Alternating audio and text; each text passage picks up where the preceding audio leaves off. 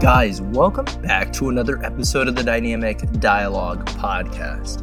Today we're going to talk about 10 of the biggest mistakes I have made in my own training career. Now, not my coaching career, my career training my own body. This is a podcast I've wanted to do for quite some time because I think it's very, very important that you guys hear from the mistakes I have made as a lifter. I'll probably do another podcast talking about the mistakes I've made as a coach, but these are the lessons I've learned the hard way, the lessons I've been able to share with clients to save them these hardships, and being open, honest, and transparent, as 2019 buzzwordy as that might sound, is a really valuable way for you guys to learn from my mistakes and to give you guys a little bit of a boost. Now, regardless of where you're at in your training, right? Maybe you're a fitness enthusiast, maybe you're a bodybuilder, maybe you're a power lifter. We might not have a lot of things in common. However, these mistakes are relatively universal, and I think that they'll have a lot of applicability to help you guys with whatever it is you want to accomplish with your fitness. So, buckle up, stay tuned. I'm going to explain what the mistakes were, what I've learned from them, and why they hold not just myself, but other people back. So, mistake number one, plain and simple, was not hiring a coach early on in my training career. Now, when I started lifting, I was younger. In high school, I was like 17, and my parents kind of just let me go to the gym because they didn't really care too much what I was up to. And it was a way for me to get out of the house. So, I was kind of on my own in the gym doing whatever the hell I stumbled across on the internet. And back when I started lifting, these were in the days of bodybuilding.com. So if you had any questions, you just went to the library that was bodybuilding.com. They had everything there, from articles or even the forum. And of course, those were just loaded with all the supplements you take, which we'll talk more about in a minute. But, I was playing the guessing game a lot, and fortunately, having an athletic background and being able to lift with coaches for sports, I had some experience. But when I was at the gym, I was entirely on my own. And when I worked out for sports, the goal was to just, get a little stronger, lift with the team. It's part of the team building experience. It's kind of just part of how things go. You show up, and if you don't, you get in trouble. But when I started going to the gym in between seasons or during summer, my main goal was to get a little bit bigger so I could attract the ladies. And unfortunately, a lot of those habits that I built early on in my training career that were kind of ingrained simply by going to the gym a lot were not habits that I would recommend to anybody. So, for example, my first year of lifting, I hit bench press every single day for the full first year of my training career. Here's a funny story about that. This is where your head goes when, again, you're not working with a professional and you're just kind of trying to do things your own way. I remember I wanted a 225 bench so bad, and it was so tough that one of the things I actually ended up doing was going into the gym and just throwing 225 on the bar cold and trying to slam that out. And my thought process was, well, if I can't hit 225 when I work up to it, I bet I can hit it when I'm fresh. And I got absolutely buried by it and messed up my shoulder for a good week. But when you're 17, you can recover from basically anything.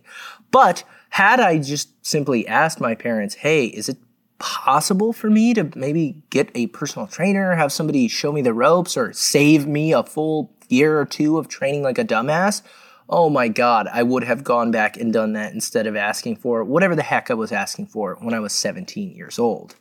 So not hiring a coach and not working with a professional, particularly in person in this instance, was a big mistake. And even later in my training career, after I kind of got the handle of how to train not an idiot.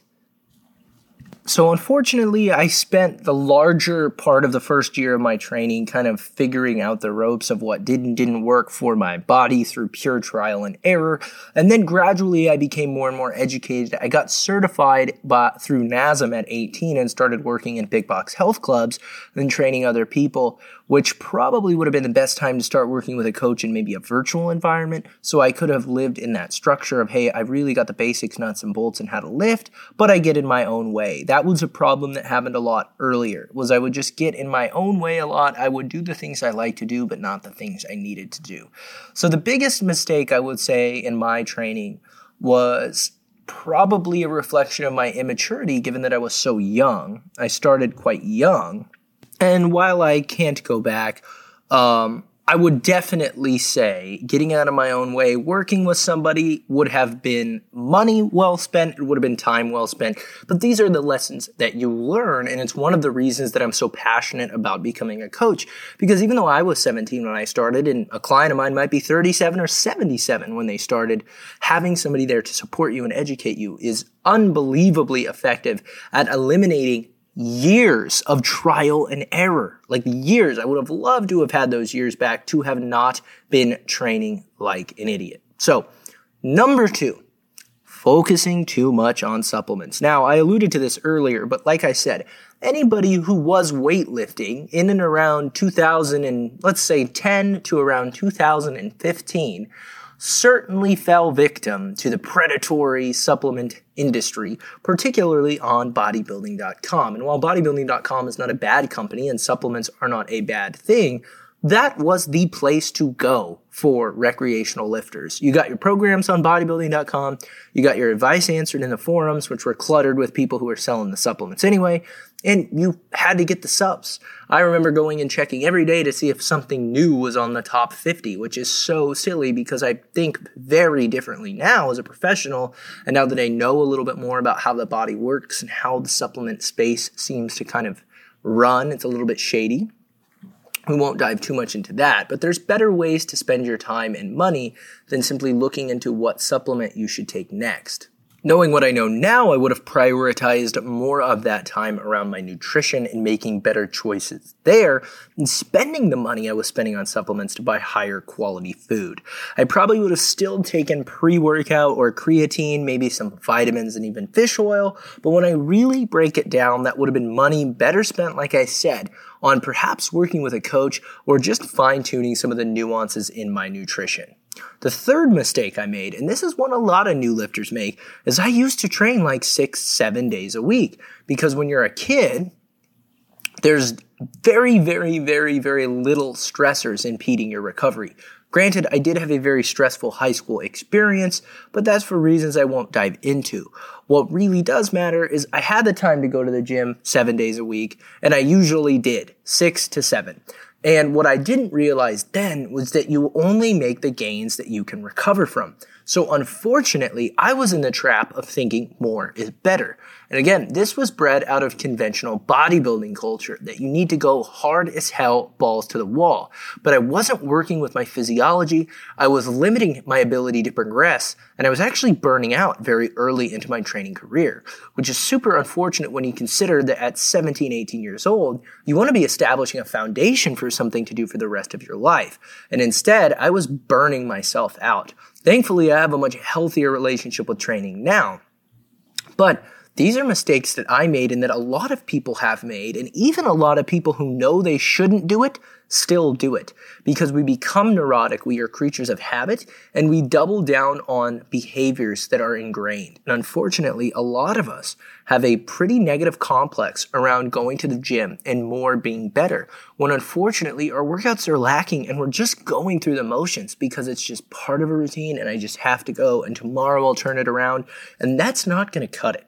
I run into this a lot with clients. I can't tell you how many people apply for coaching, and unfortunately, in those applications, these are people telling me they're already going to the gym 6-7 days a week. And that kind of raises the question, okay, if you have fitness goals and you can't get them training 6 to 7 times a week, you're either burnt out and training, I hate to use the word, like a complete wussy. Let's say you were training like a wussy because you're burnt out. Or, and this is much rarer, you're training really hard 6 to 7 days a week, but the frequency of those hard training bouts don't allow for adequate recovery.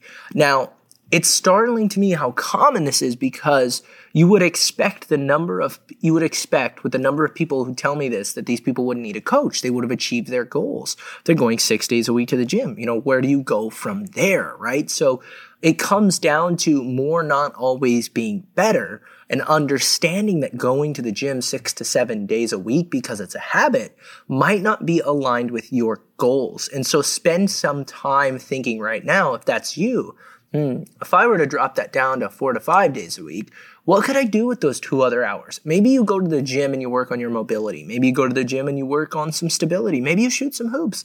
Maybe you do something that keeps that routine going, but maybe it promotes recovery. Okay, maybe it doesn't work directly towards your goal, but it supports it indirectly. And I think that's a really powerful way to shift your thinking so that you don't have to have this massive internal dialogue while you work your way down from what might be a space of simply too much training to a space that's probably a little more aligned with recovery. Number 4, not performing quality reps. Now, this isn't to say there are good reps and bad reps, and you can only make gains if you do good reps. What it is to say is that, again, going back to number 1, I didn't have that foundational relationship with a coach who taught me the importance of certain technique nuances, when to go fast, when to go slow, and how to control each portion of the rep, right? So this is across an entire exercise library. I didn't have fundamental cueing, understanding of positioning, understanding of tempo. Even doing something like a NASM, it's one thing to learn it, it's another thing to apply it. And so that was something that I made a lot of mistakes on. I just didn't have a very good mind-muscle connection. I did exercises early in my training career primarily based on what I found on YouTube videos, right? Or just seeing what other people were doing in the gym and trying to emulate what they did, which is more than enough to build some bad habits. So that takes time to undo. My advice now is to simply control every part of the range of motion on all of the exercises that you do. And it's usually better to opt to go slower than it is to go faster. On certain exercises with certain goals, you might focus more on explosiveness, particularly in the concentric or shortening portion of the rep. But for most lifters, it's never going to be a problem to slow things down a little bit and focus on technique. You can apply tension to tissues or muscles that you want a little bit better when you're able to focus on exactly what it is you're trying to contract. In slowing down, getting things in the right position, and thinking of repetitions more as a function of trying to stress a muscle or do something properly from a technique standpoint, simply than just counting numbers or checking boxes, is a really powerful way to get more work out of the same amount of volume. And you'll probably find that you'll be better off doing it that way than you will just going in and hitting an arbitrary number of reps. So we've covered the importance of higher quality repetitions, or better quality repetitions being better for results, which is kind of a duh type of thing, right? If every rep is done with a higher quality and with the intent of the exercise in mind, whether that's a power exercise done with speed, a hypertrophy exercise done with control and high amounts of tension, a strength exercise done with heavy loading, it's going to be better. Duh. The next one is not performing enough hard, quote unquote, hard sets. Somebody who I really look up to in the space, Greg Nuckols, is the first person who I heard this idea of hard sets from. And essentially what this idea is sets that are done closer to failure with good intention, that are of high quality and consist of high quality reps, are going to be better than sets that are not, and that you should be focusing on getting more hard sets or quality sets than just sets and reps. And so again, 4 and 5 are very much tied together. But I think additionally, when you talk about hard sets, this is where it would be helpful to have an in-person coach or a really qualified training partner, somebody that you trust, to push you to get a couple more out of the set, couple more reps, maybe to coach you on cues and nuances you might be sleeping, quote unquote, on, or call you on your quote unquote shit if you are slacking. And these are mistakes that you probably would not know you were making until it's too late. And again, these are things I've done myself. I'm speaking from experience as somebody who's been lifting for quite some time, and also somebody who's trained hundreds of people from all different walks of life. And I see it all the time. Like, these don't make you a bad person. These are genuine things that pop up when we are left to our own devices. Humans tend to fall back onto certain habits when left to their own devices. So just understand the importance of stringing together quality reps in the name of having good-looking sets that you would be impressed if you were showing them off to your favorite influencer, strength coach, or whoever. Think about that. That's a tip I have for you. Pretend the person who you most look up to in the fitness space, whether it's a coach, whether it's a trainer, an influencer, hopefully it's not an influencer. Anyway, pretend that they are watching your set from across the gym and you want to impress them. So make your sets visibly impressive by paying attention to detail, pushing hard, and doing things correctly. The amount that will impact your training is exponentially greater than just pounding away with crap volume or just adding weight. Start there first. Hey guys, just wanted to take a quick second to say thanks so much for listening to the podcast. And if you're finding value, it would mean the world to me if you would share it on your social media.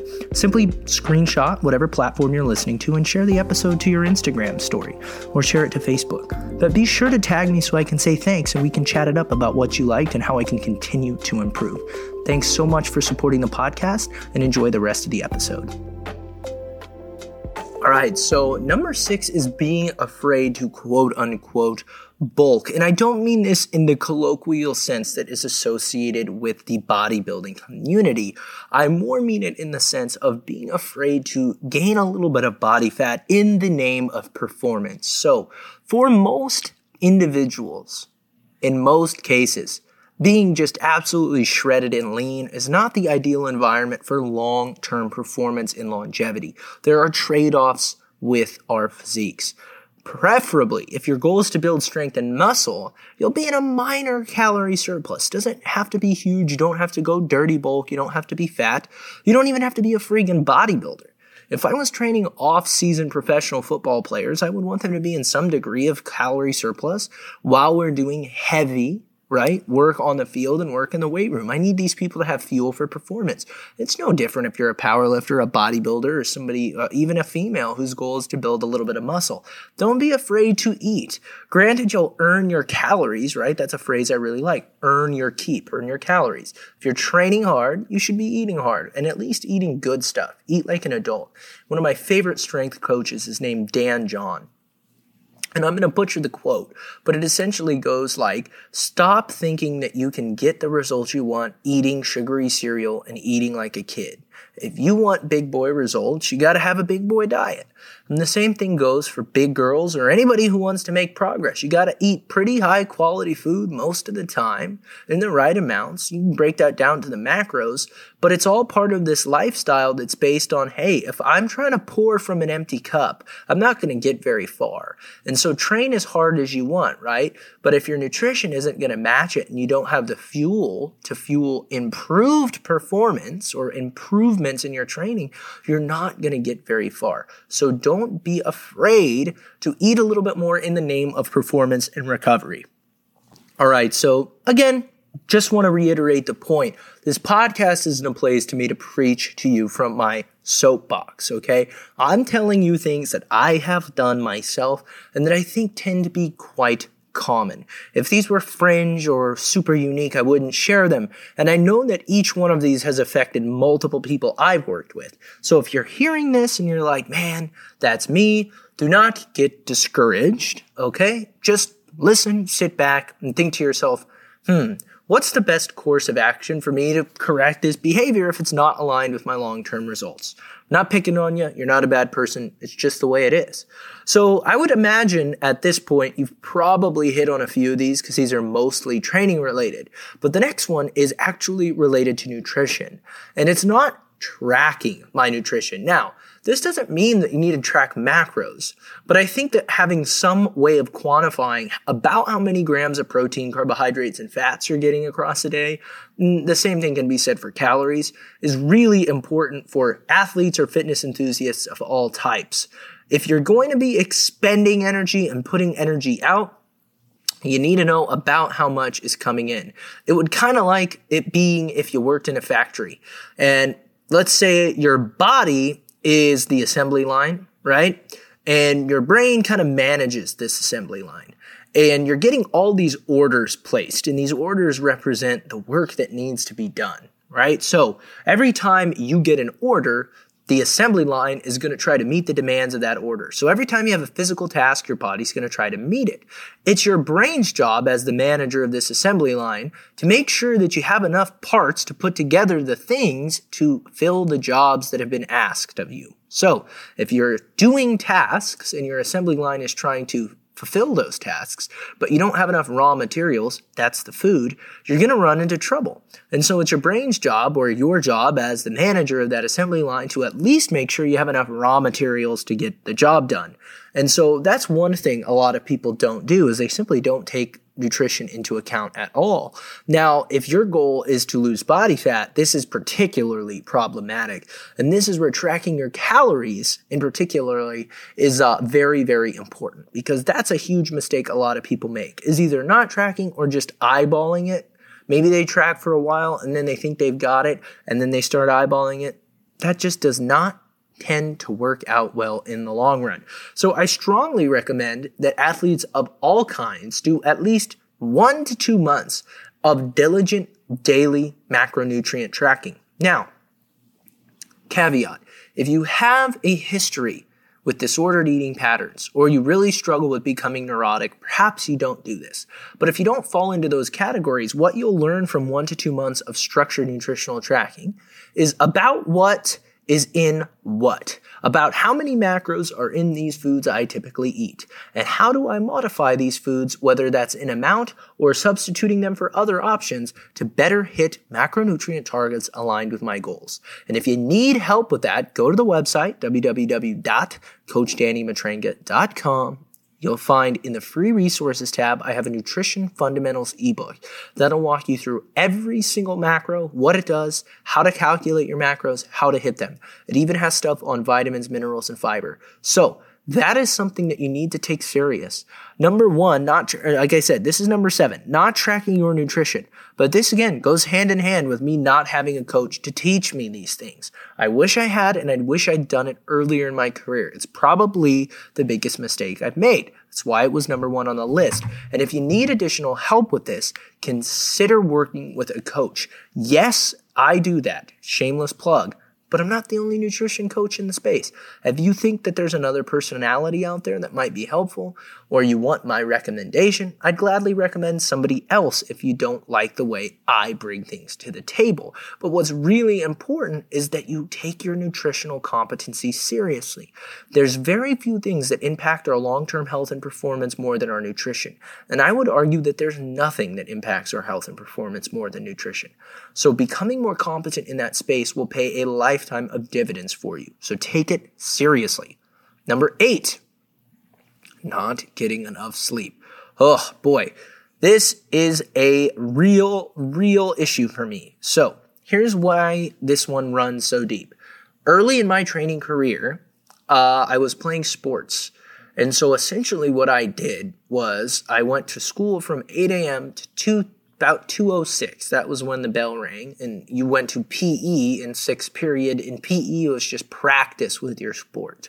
And practice got done around 4:30. You'd usually do some type of gym work, whether it was basketball, football on the field, and then you'd do some type of lifting.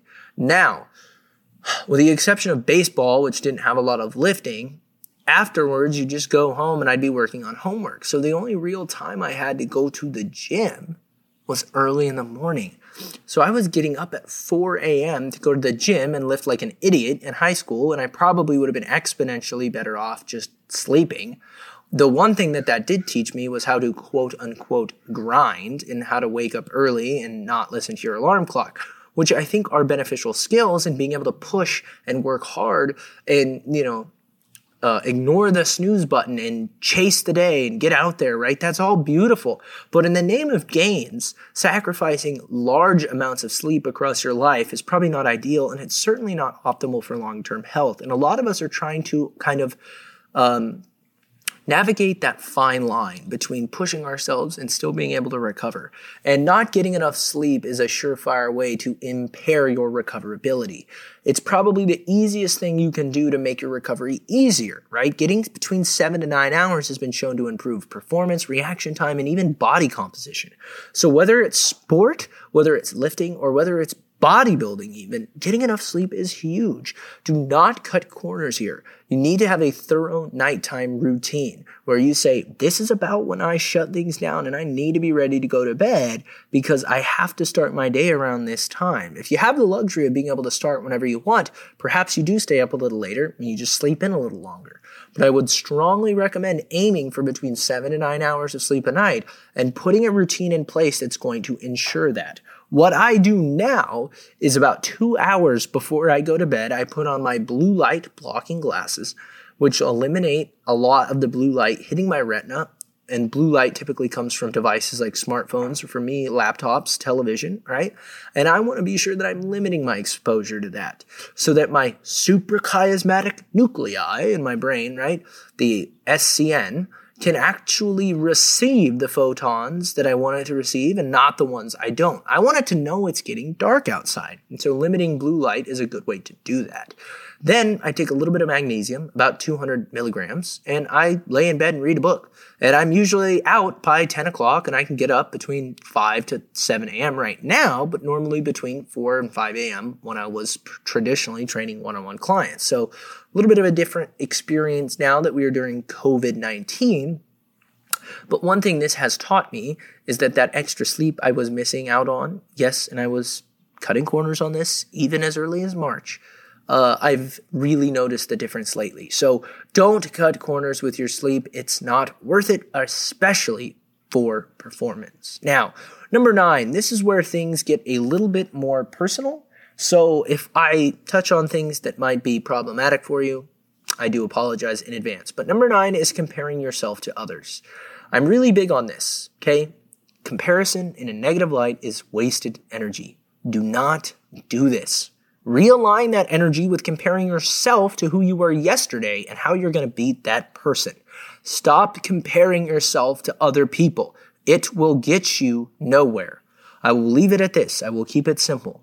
Comparison is the thief of joy. Remember that. When you catch yourself scrolling and looking at, oh, she has such a nice body. Oh, she has such a big butt. Oh, she has such small waist. Oh, his delts look so big. Oh, that guy's so strong. Oh, well, they can work out all day because they don't have a real job. Stop. Stop, stop, stop. That shit will get you nowhere.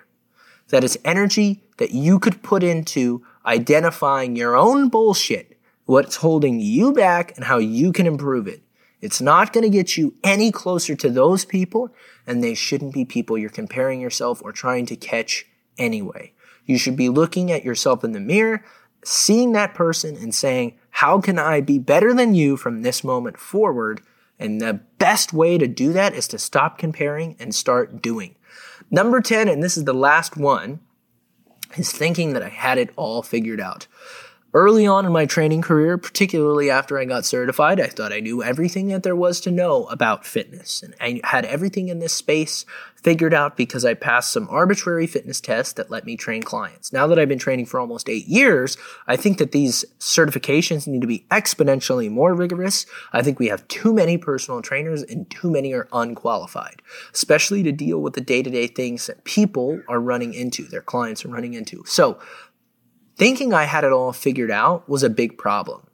And not working with a coach because I thought I figured this shit out early and I knew all the answers is something, like I said in tip number 1, I wish I could take back. And so what this really comes down to is maintaining a growth mindset as a coach, as a fitness enthusiast, as a lifter, as a competitor. You need to always be on the lookout for things that can make you better, for areas that you can improve, for areas that you can become that much more refined and dialed in. It's not erotic to think, hey, I'm doing well, but how can I do better? I think I've got a really good grasp on this. So what should I focus on next? Live there. Don't live in the space of, yeah, I'm pretty awesome. I know all this shit. That's not going to get you very far. So do the best you can to focus on every small detail that you're doing well Ask yourself, can I refine these? And then look at areas where there's room for improvement and focus on those too. So guys, those are the 10 things I've done with my own training that have held me back more than anything. I'll run through them really quick. Number 1 was not hiring a coach. Huge mistake. If I was prepping for a show, a vacation, I'd hire a coach right now, even as an 8-year tenured professional with a degree in 15 certs. The accountability is huge. 15 plus certs. I don't even know how many I have. That stuff's huge. It makes a big difference. Having somebody to talk to, chat with, bounce ideas off of, and to hold you accountable is exponentially valuable if you take your fitness seriously. Number 2, focusing too much on supplements. Spend that time focusing on food nutrition. Number 3, lifting too much. Dial it back, focus on recovery. Number 4, not performing quality reps. Number 5, not performing quality sets. Train with less focus on doing more work and more focus on doing better work. Understand that those 2 things can give you better gains than simply doing more work, okay? Number 6, being afraid to gain scale weight or body fat in the name of staying lean in place of making performance goals. Okay. Number 7, not tracking nutrition and having no idea about what it was I was eating. Number 8, not getting enough sleep. Number 9, too much comparison. And number 10, thinking you've got it all figured out. Maintaining a growth mindset and not being afraid to ask for help are 2 things that essentially encompass all of the mistakes that I made. And how funny and ironic is it now that I essentially work as a coach.